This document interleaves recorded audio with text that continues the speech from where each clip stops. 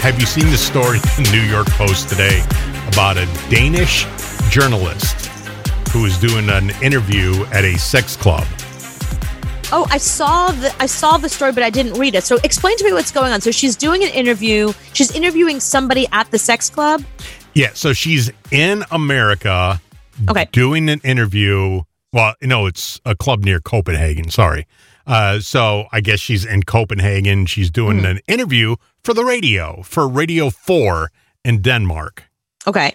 So she's sitting there talking to the guy, interviewing him, saying, what's it like being in the swingers club and how often do you do this? 5 minutes into the interview, they're doing it. What? Yeah. And the recorder is still going.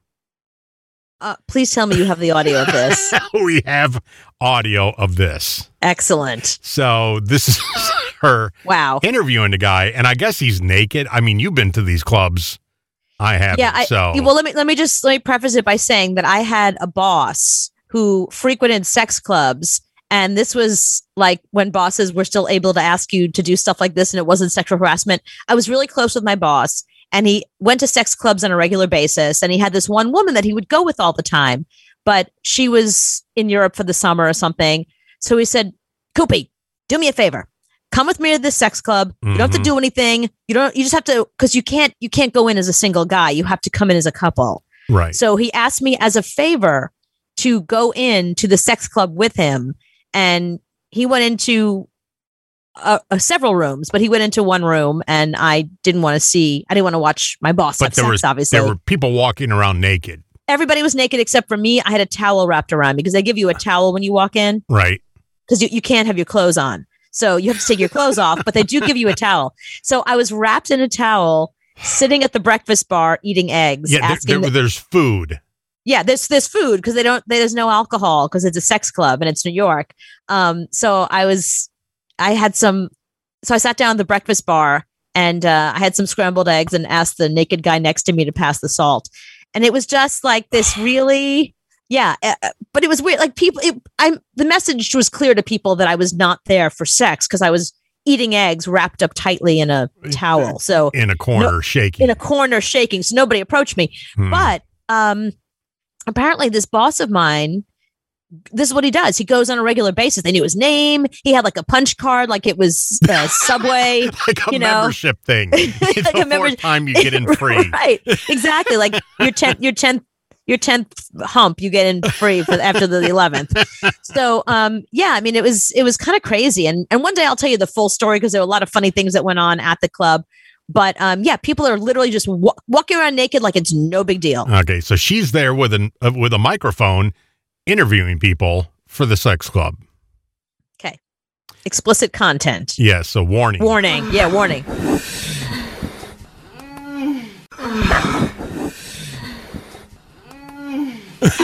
So she's got the mic still going when she's interviewing this guy, and he's I guess he looks good, and she's like, screw it.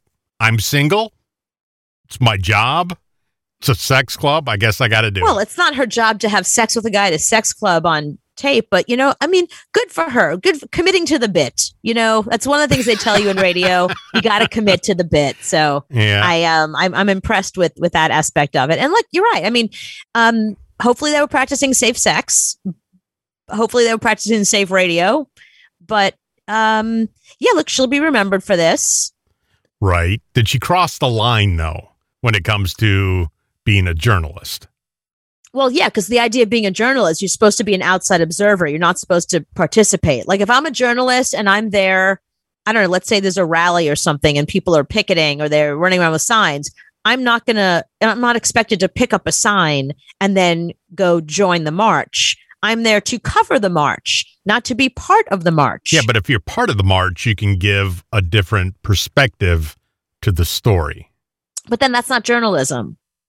Listen, they do have embedded journalists that do things, but this wasn't that. She wasn't like embedded in the sex club where she was trying to, I don't know, out some sex ring that's going on there.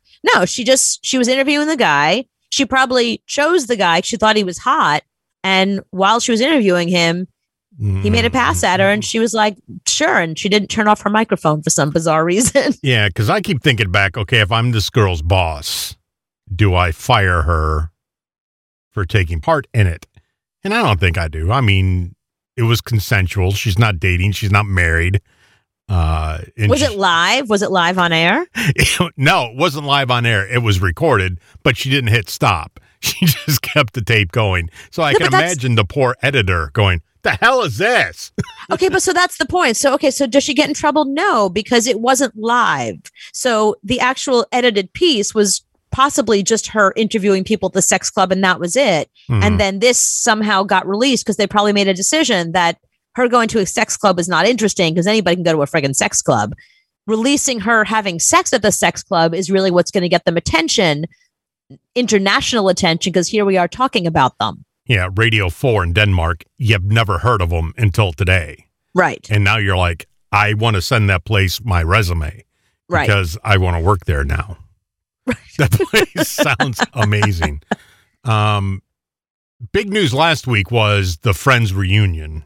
And we had a lot of talk about the Friends reunion and Matthew Perry. Okay, right. Mm-hmm. So now we get news today. Matthew Perry splits from his fiance. Yeah, so I think that was a long time coming because if you remember, so he got engaged to this, I think she's a publicist or something. He got engaged to her. She's a little younger than he is.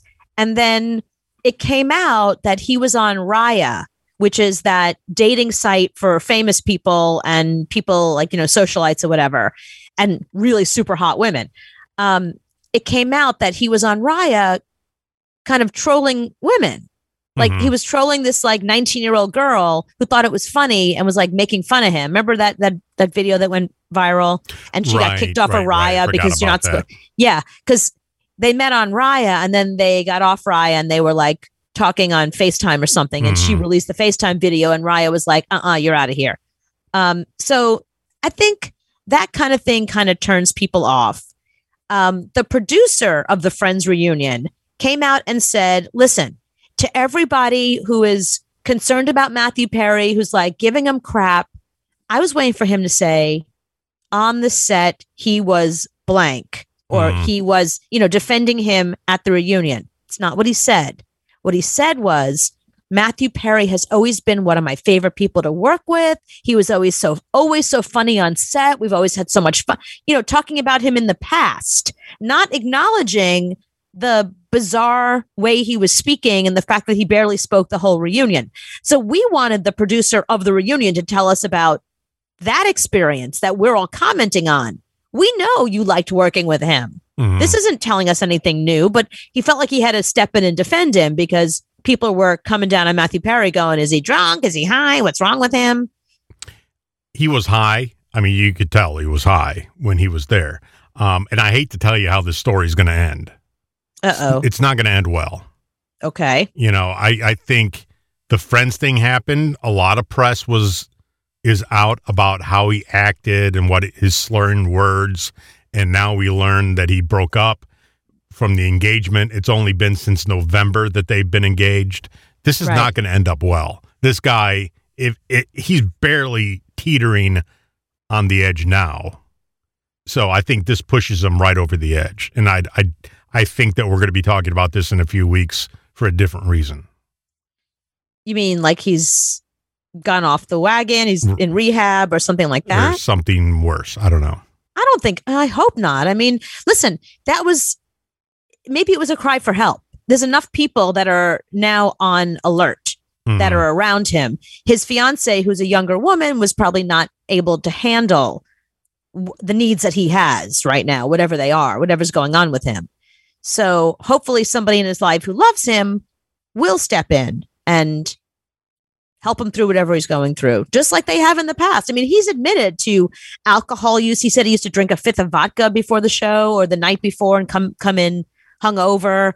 He admitted to like heavy cocaine use. He said like seasons 3, 4, and 5, he doesn't remember any of it because he was so high the whole time. Like he's admitted to all of this.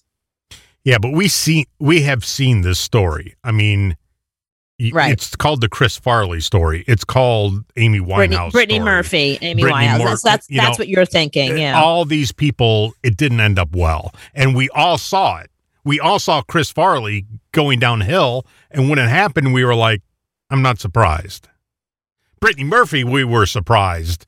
Amy Winehouse, we weren't surprised. Right. It's going to be the same with Matthew Perry, I think, and it's a sad thing, but I don't think he's in a good place right now. I hope it doesn't get to that. Like I said, there's enough people. The alarm was sounded. He's around his old friends. For all we know, Matt LeBlanc or somebody like that has privately stepped up to help him. They wouldn't tell us. They wouldn't be like, "Don't worry, I got this." Like they just wouldn't do that. That's not. Remember, these are people that they were very private when they were super famous. So they're going to be private about it. I think that somebody is probably stepped up to help him at this point. I hope you're right.